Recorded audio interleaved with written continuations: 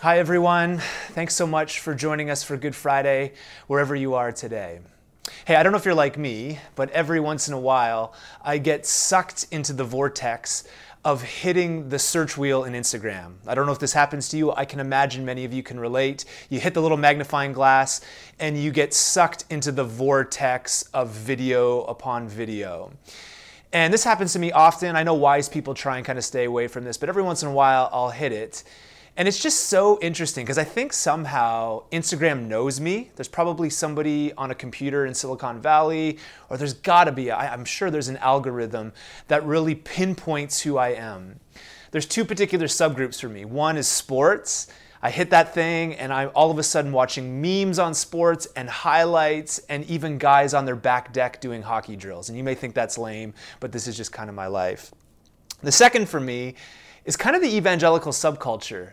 Somehow, as a pastor, Instagram knows me and kind of knows that I need those 1-minute pastor clips. You know, you flip through those 1-minute pastor clips, giving me my daily dose of encouragement. So interesting. And it's kind of just funny, some of the things that I see and I hear on the interwebs and in Instagram. You know, the other week I saw a guy, he looked dead into the camera, like looked right at me, and basically declared over everybody that was watching that we were all going to have a large and an expansive life. And kind of sounds good, right? I mean, it sounds kind of heartwarming. It's kind of nice to hear. I mean, this was combined in the same week with other videos declaring that God has a plan for me, that I'm going to be an influencer for Jesus someday, and of course, I'm made for more. And here's the thing. There's actually truth in these statements. There's actually a ton of truth in these statements. But what's often missed is what we reflect on as the Christian community today. Today's Good Friday. Sometimes I hear these kind of pop evangelical statements, and I kind of wonder how we reconcile it with a day like today. A day where we look at betrayal and execution, right? Let's just be honest. Thanks for hitting play. And death. And, you know, one of the things I think we wrestle through is just the tension that we feel to want to get to the end of the story. See, the easy thing would be to kind of pass by today. You know, it's Friday, the death stuff. Let's kind of get by that stuff and let's get to the happy clappy, the fun stuff. Let's get to resurrection. But that's not how this works. And it may be hard for some of you, especially if you've been around the Jesus story for a while, because you know the end of the story. It may be hard not to actually rush by today. It got me thinking this week. It's so funny, you know, with everybody cooped up at home and stuck in their homes because of this quarantine. It's been interesting just to watch what's now on TV because there's no live sports anymore. And so TSN and Sportsnet have been playing old series from past, like legendary series, playoff series and different things from the past. And so they've been playing the Raptors games from last year leading up to their championship. And just the other night, they had Game 6 of the 1992 World Series on TV. So I watched, and there's a couple things you need to know about the 1992 World Series. First, it was the Jays' first World Series that they won. Many of you know that. You probably know where you were standing in 1992, some of you that are at least 30 years and older, in 1992, 1993 when they won. And in 1992, I was 9 years old, and I was probably the biggest Jays fan on the planet. And so they had this game on, and I was such a huge fan that even after 1992 and 1993 in those World Series, my parents actually got me VHS tapes of the documentaries from the 1992 and 93 World Series. And as a kid, I wore them out, like all summer long, watching these videos. You probably remember where you were when Joe Carter stepped up in Game 6. The Jays were down by a run. It looked like it was going to go to Game 7 against the Phillies. He gets up, he hits the home run. Tom Cheek yells over the radio, "Touch 'em all, Joe." The nostalgia brings back memories. It's so good. And I would just watch these VHS tapes on demand, literally.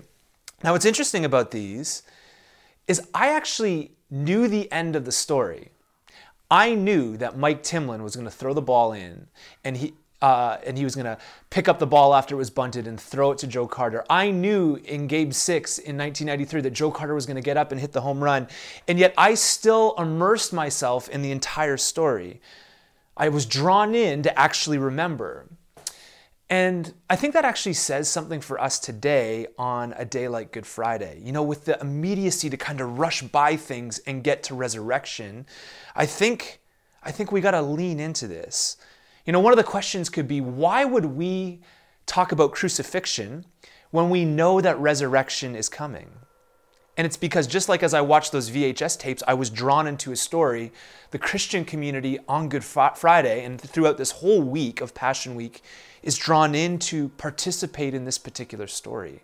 We're drawn in to reflect and to play our part.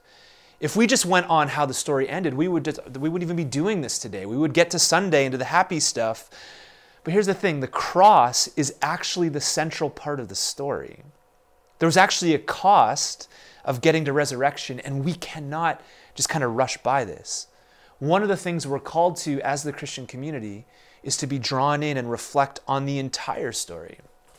Most of us know this. Every good story has three particular dynamics to it. One, there's orientation, where things are good and right.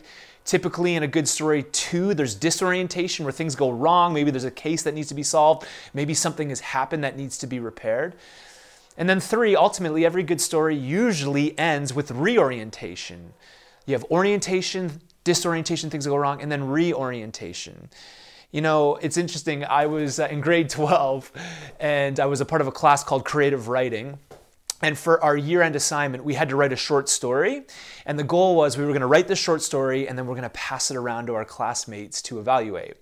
And so I wrote a story at the end of the year about a guy, I'm not sure his name, it was probably Drew in my head, who met a girl, got together with her, got married after high school, had a baby, and lived happily ever after with absolutely no problems. Totally realistic, right? And so we passed these stories around the class to evaluate. And it was just interesting. Every classmate basically wrote back, hey, Drew, this was pretty well written, but this is completely unrealistic. Why? Because every good story has disorientation. Every story has disorientation that leads to reorientation. And I just want to remind us that the story of God is no different. It starts with orientation. God flourishing with humans in shalom and peace in the cool of the day in the garden. But it quickly moves to disorientation. Humanity walks away from God and goes their own direction. And now you know this. We live in a world with injustice and pain, sickness, obviously we know this, viruses, dirty politics, bad leadership, country music. I digress, right? The story of God is deeply embedded in disorientation, and yet there's this hope of reorientation through Jesus. The promise of reorientation is that God is actually going to come and to rule, and He's going to reign forever. He's going to wipe away injustice, every tear and pain, every longing and desire for Him, and He's going to actually establish His kingdom here. So many people often ask me, why would you give your life to Jesus and the church? It's because of the story. It's the telos of the story. It's because Jesus is on a mission to bring reorientation. But as we talk about this, we have to talk about disorientation. This isn't fun, but let's take a minute and talk about human sin and brokenness. I know you're just so happy you turned this on. Now listen, if you don't buy it, maybe you're not a follower of Jesus and you don't buy it, that's fine. I totally get it. I'll just say this though. I would encourage you through all of this though, just to slow down and to look at the world right now, right? So I'm not doom and gloom, but one of the questions is, how are things going for us in this moment? Right? That's one of the questions I've been asking. Just look around. How are things going? You know, the last few weeks have shown us that as humans, we are just mere mortal. I feel this every day as I wake up with my 4 kids and stay at home for another day in the Fess apocalypse, right? I feel this. We're just mortal. You know, just a few weeks ago, it was almost laughable that this virus was even dangerous, and now it's turned the world upside down. So I just ask you to open your eyes. It really doesn't take much to see that something is off kilter in our world, and I would just actually ask you to lean in on that. So sin and brokenness, how do we deal with this? Do we deal with it on our own? What do we do? There's a picture in the Old Testament of how Israel, God's people who were called out to be love and light to the world, how they dealt with sin and brokenness. It may seem a little odd, especially as we've evolved as people over the years, but the way in which they dealt in the Old Testament with sin and brokenness was through this thing called animal sacrifice. I know it's kind of gnarly, but an animal's life actually became a substitute, an atonement. Atonement simply means to cover someone's death. This animal covered the death of the people, of the community. This was actually a practice of God's people in the Old Testament. It was something that they did almost daily in the temple. The high priest would do, and the priest would do in the temple, and obviously once a year on Yom Kippur, an animal was sacrificed for the sins of the people. In that day, blood was a symbol of cleaning or cleansing. It was a symbol of life and purification. This is what it meant. So an animal was regularly sacrificed as an atonement for the entire community. And this is the practice that they kind of engaged in under God's law. Now, some of you are probably thinking, okay, cool. Some of you are probably thinking, that's not cool at all. You're vegan or whatever. You're just like, that's horrible. But, I think we can reconcile that in our minds. But, we don't do that anymore. Why don't we do that anymore? Maybe some of you are asking. Well, I'm so glad you asked, because we need to think through this. Why don't we do this kind of type of animal sacrifice anymore? Is it because we've evolved, or is there a better story at hand? Well, from what I see in the Old Testament, something was happening. The prophets of old foresaw a day when sin and brokenness would be dealt with once and for all. They had this vision that sin, brokenness, humanity's sin and brokenness would be dealt with through a great atonement, through a simple act. Isaiah, who was on the scene years, hundreds of years before Jesus of Nazareth, saw someone coming as the sacrifice for all of humanity. And in Isaiah 53, he says this: "He was despised and rejected by mankind, a man of suffering and familiar with pain, like one whom people hide their faces. He was despised, and we held him in low esteem. Surely he took our pain and bore our suffering, yet we considered him punished by God, stricken by him and afflicted. But he was pierced for our transgressions. He was crushed for our iniquities. The punishment that brought us peace was on him, and by his wounds we are healed. We all like sheep have gone astray. Each of us has turned to our own way, and the Lord has laid on him the iniquity of us all."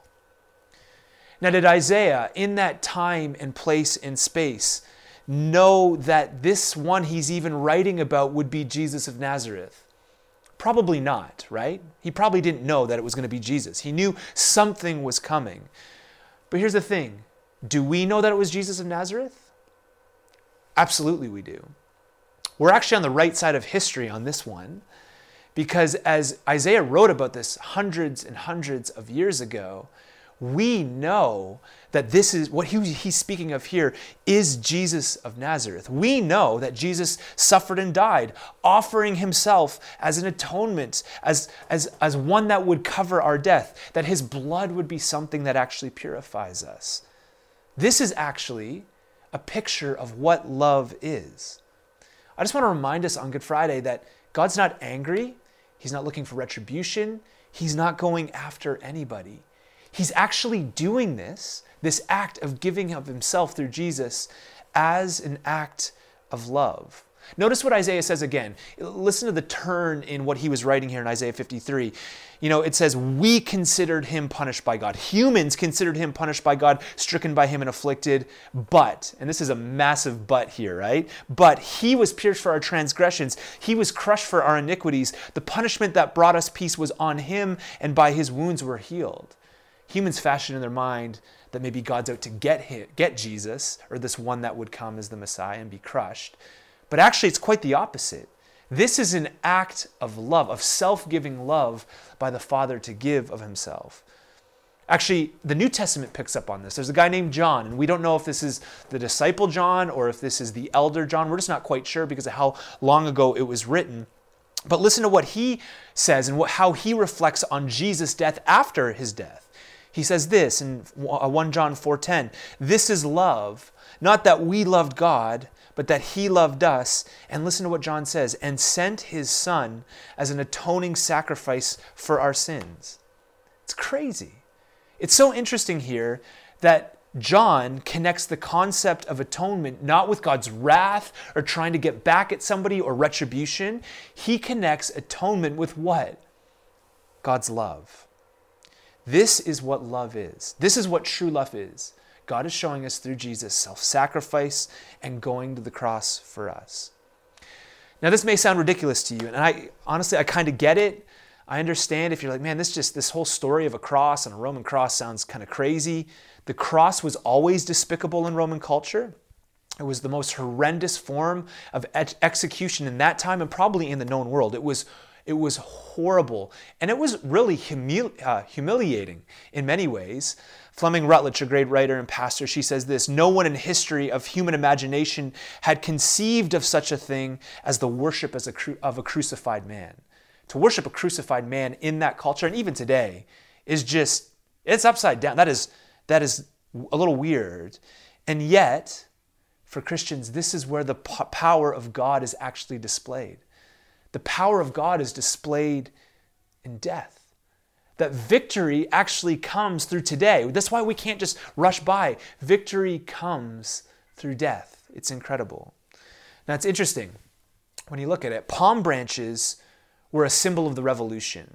You know, we celebrated Jesus on Sunday coming into the city of Jerusalem, and people were waving branches and laying them down. It was actually a sign and symbol of the revolution. The colt was a sign of victory and royalty. So you get these pictures. But it's kind of interesting, isn't it, that neither palm branches nor the colt ever became central symbols of the Christian faith. Right? What became the central thing of the Christian faith? Well, you know this. It's the cross. It's the cross. The cross is the thing that is central to us because it's how God brought victory. And I just want to remind us that the revolution and the victory of God result not from going after his enemies, but from self-giving, self-sacrificial love. The cross is the beauty that saves the world.